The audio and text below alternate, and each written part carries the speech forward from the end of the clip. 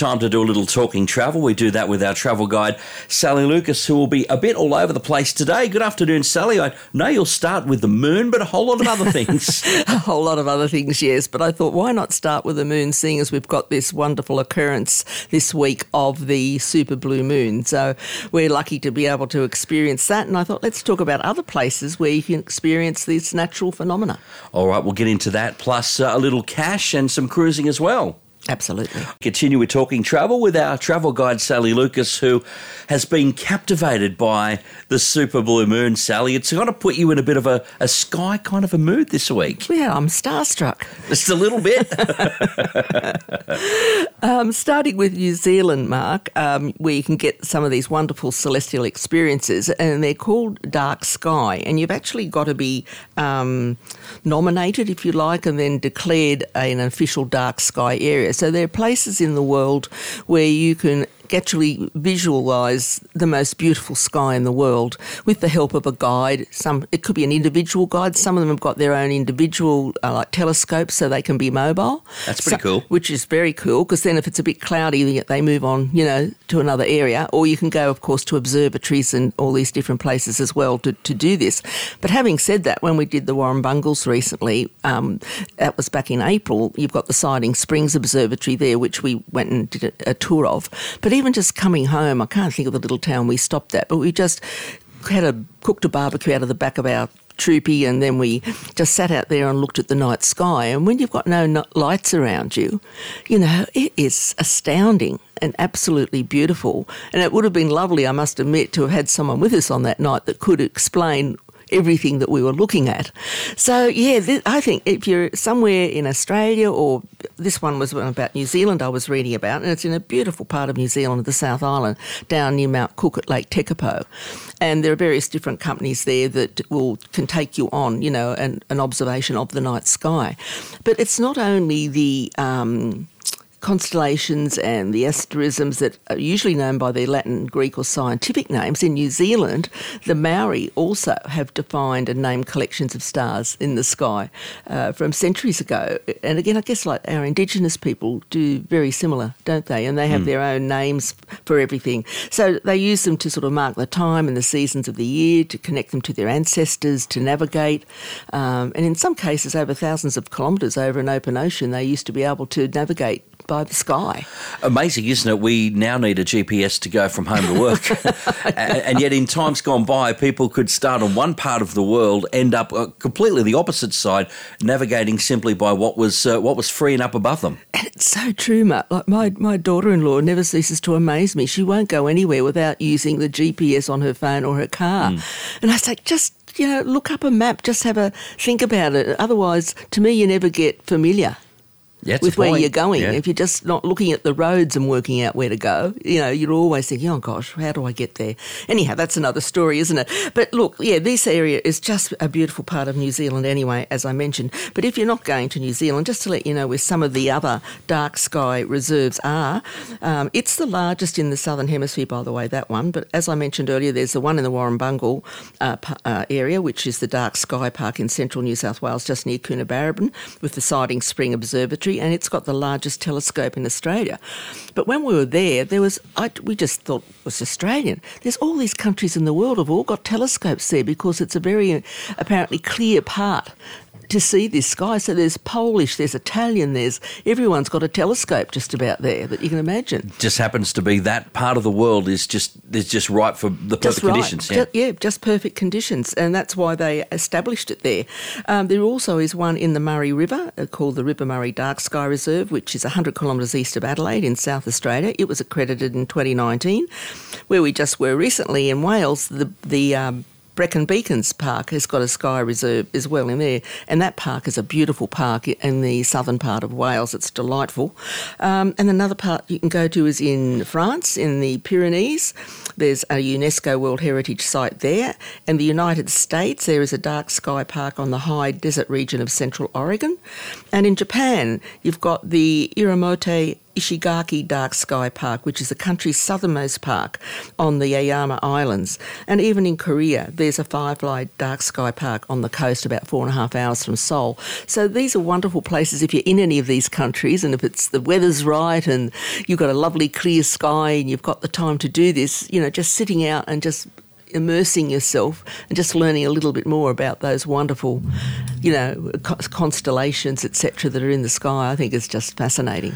And particularly as well, we think of travelling, Sally, and the sights that we can see. I mean, there's quite often is a cost involved, but when you're looking straight up into the sky, these are things that you're already there. It's just free, and it's so amazing. And we quite often don't take the advantage of it that we should. No, and there's lots of free things you can do in the world, even in every city you go to. And some of these people, you get lots of students will give you free walking tours because they want to practice their English and they're happy to show you around the city, So there's some interesting things you can do. And don't forget, we've got our own Aurora Borealis, which you can see down in Tassie in the southern areas. So you don't have to go all the way to the North Pole. That's true. Sally, there's a few ways that we can all take advantage of cruising as well. There certainly is these days. I mean, the world's your oyster with cruising, from the smallest of small to the largest of large, whether it's river, ocean, whatever. But river cruising is an easy way to explore, particularly if there are people out there who get seasick. You can do a river cruise and you'll be fine. You're not in an open ocean. So, and the other good thing about it is you're more like a boutique hotel rather than a ship. And so you've got all lovely amenities on board, and you're moving slowly, but you're also ashore every day. So there's none of this open water sailing or anything like that. So that's what you've got to remember.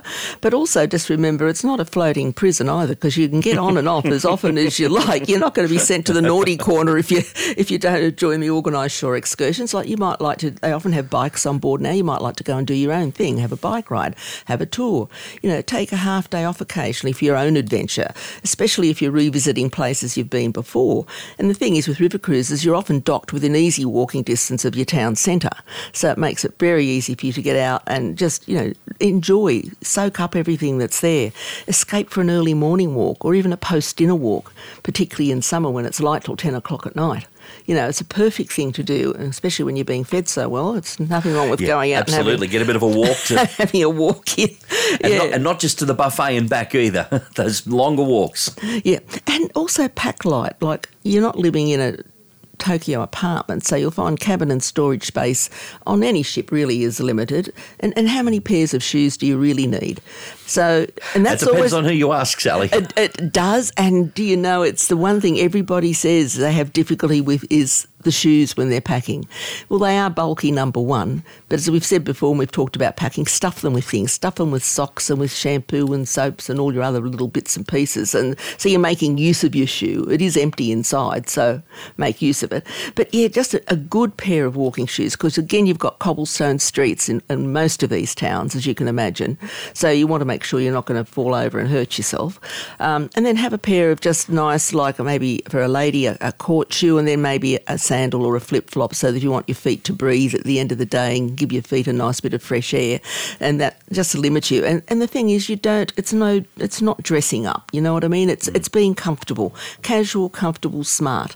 And there's always people on board, of course, that will help you and give you advice as to what you would like to do.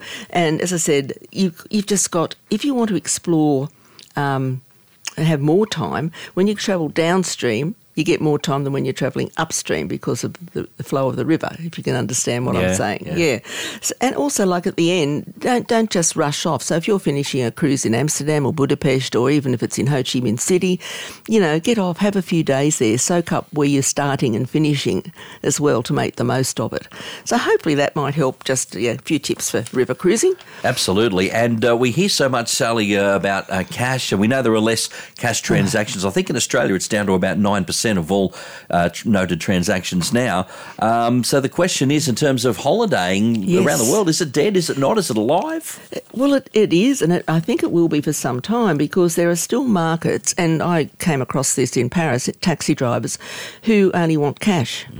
And I think that's going to happen for quite a while. But you can be, for example, in Italy, for example, and you might be paying for lunch and they say, it's 34 euros. But if you say, I've got cash, they might say, 30 will do. And then you're not just paying, fees to finance the finance companies. For sure. So sometimes if you offer cash, they'll say, yeah, fine, they'll give you a rebate or a discount. But yes, taxi drivers, particularly like in Greece or Turkey, no, you've got to be joking. Like you wouldn't be able to use a card almost there at all. So don't think cash is dead. I mean, everyone's going for this contactless payments and everything now, but you will find in some countries, yes, like you go into the Scandinavian countries and they're virtually no cash. So just check with each country, check with your travel agent, about whether you think, should I take some cash? And I would say yes. And another interesting thing I read in one of the travel supplements the other day, is that someone went to a bank and just sort of said, oh, look, what's the best thing I could use to travel? They just said, just use your ATM card. Because by the time you start fiddling around, if you don't withdraw on it every other 5 minutes or use it all the time. The thing is, you can use it now, like a lot of the places, for example, in London and in Paris, you can just use your card to to go through onto your train. Yeah, that's true. I mean, I know even in Australia, we started by having to have the Opal card, for example, but then that moved to becoming just your normal card as well. Although I would have to say it probably doesn't hurt to have at least more than one option to withdraw your money, because you never know, a card doesn't work or something happens. You don't want to be completely tied up and not have access to funds. No, we also always make sure we only might get one for the particular trip. We'll look up which is the best, which was the Wise card, which I've noticed since we've come home, it's been written up as one of the best ones to get, Wise. And you can just treat it like it's your own bank, and you can just make withdrawals, you can put more money into it, etc., etc. And yeah, and they were very quick in issuing the card as well, very, very quick, because we did it at the last minute and we thought, oh gosh, have we got enough time? But we got it in less than a week. That's pretty cool. So that was good. But yeah, I always, even at home, I still carry some cash with me, not heaps, but I've always got, I know a lot of people don't, I do, and I guess it's just the way I was brought up and the era I was brought up in. But I don't think it hurts to always have a small amount of local cash on you wherever you go, because it just might come in handy. Yeah, whether it's around the world or around the corner. Exactly right. 2NURFM 103.7. Wrapping up with Sally Lucas, our travel guide for Talking Travel today. As always, Sally, you've been scouring all over the place to find the hottest deals, and I can see some literal flames jumping off those pages, so we better get into it. What have you got for us? Okay, firstly, Club Med. They've got savings of up to 30% at the moment. Best price guaranteed, early bird sale. Book a holiday with travel dates between from now through till, this is for this year, like us getting rid of the last minute little vacancies they've got at various places. Pieces. Yep. So you can save up to 30% if you're travelling between now and the 16th of December. So just keep that in mind. Within Australia, we've got that beautiful Kimberley region we talk about a lot, Mark. There's a couple of tours there that are fantastic, a 16-day and a 13-day. Now, if you book by 30 September, they've got a savings of up to $2,900 per couple on the 16-day and $2,800 on the 13-day. They're different itineraries. One's just purely doing the Kimberley in depth, which is the 16-day. The 13-day is actually a one-way trip where you finish up on the Mitchell Plateau, and it includes a flight to Darwin at the end. So you're actually finishing in Darwin. Both incredible itineraries. Also, there's an early bird deal based on May and June 2024 departures. This is a 9-day journey on the Indian Pacific. So this is fantastic, and it's including all your sightseeing, just about everything you can imagine, various different departures from now right through till next year. The costs will vary depending on the month of travel and the availability, as usual, as you can imagine. But it was normally over $6,000, and it's now under $4,500 for those May and June departures, with some supplements for other additional months as well on that. So keep that in mind. Beautiful journey to do. The most beautiful voyage in the world, they always describe this one, which is the Hurtigruten Norwegian Coastal Express. So it's a lovely 23, the remaining of this year and also into 2024. And don't forget, they've got that Northern Lights promise that we've mentioned before. If they don't appear during the season that they're due to appear, you can get a 7-day cruise for free.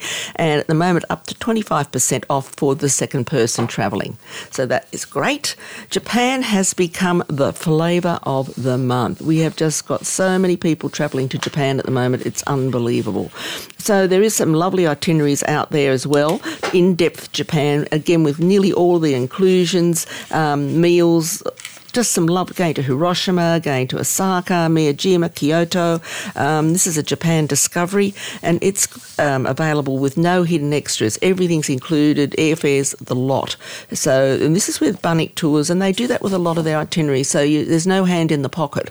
So once you've paid for it, it's up front and that's it. And there is something reassuring to be said about that. Once you've sent that first check off, the rest is just enjoying. You don't have to, like you said, be finding more funds, whether they be cash or otherwise. Well, that's the same with Club Med, as we just talked about their special earlier. You know, all your meals included, your wine, anything you do on the resort or at the Club Med resort is included. It's only if you go away that you've got to pay for any extras. So I think any holiday like that is great, especially for families, because even with Club Med, they even include things like ice creams and drinks for the kids. So you're not, and the kids aren't coming up, Dad, Mum, can you give me money to buy such and such? Ice creams for the big kids too? Yeah, I'm sure they'd give you an ice cream, Mark. Also, there's a lovely scenic, have got a lovely France ultra-luxury river cruise. When we're talking about river cruising, it's Normandy and the Gems of the Seine. It's an extraordinary 11-day journey along the Seine, doing some incredible places, Rouen and, as I said, Honfleur, and just fabulous. Book by 30 September, and you get economy flights included, plus a bonus hotel night and a Parisian city tour, and they all have some really exclusive business class offers as well. So that's it for the week. Lots of great deals there. And Sally, you'll be on tour yourself over the next few weeks. Yes, very exciting. You'll be doing Talking Travel on location. So on location. I'm sure you'll have a few very up-to-date pointers on some travelling that you're actually going through. Well, you know, Carrie from Getaway better look out, hey? I don't think so. All right, Sally, enjoy your holiday, but we'll be catching up with you over the next few weeks as well. Thanks, Mark.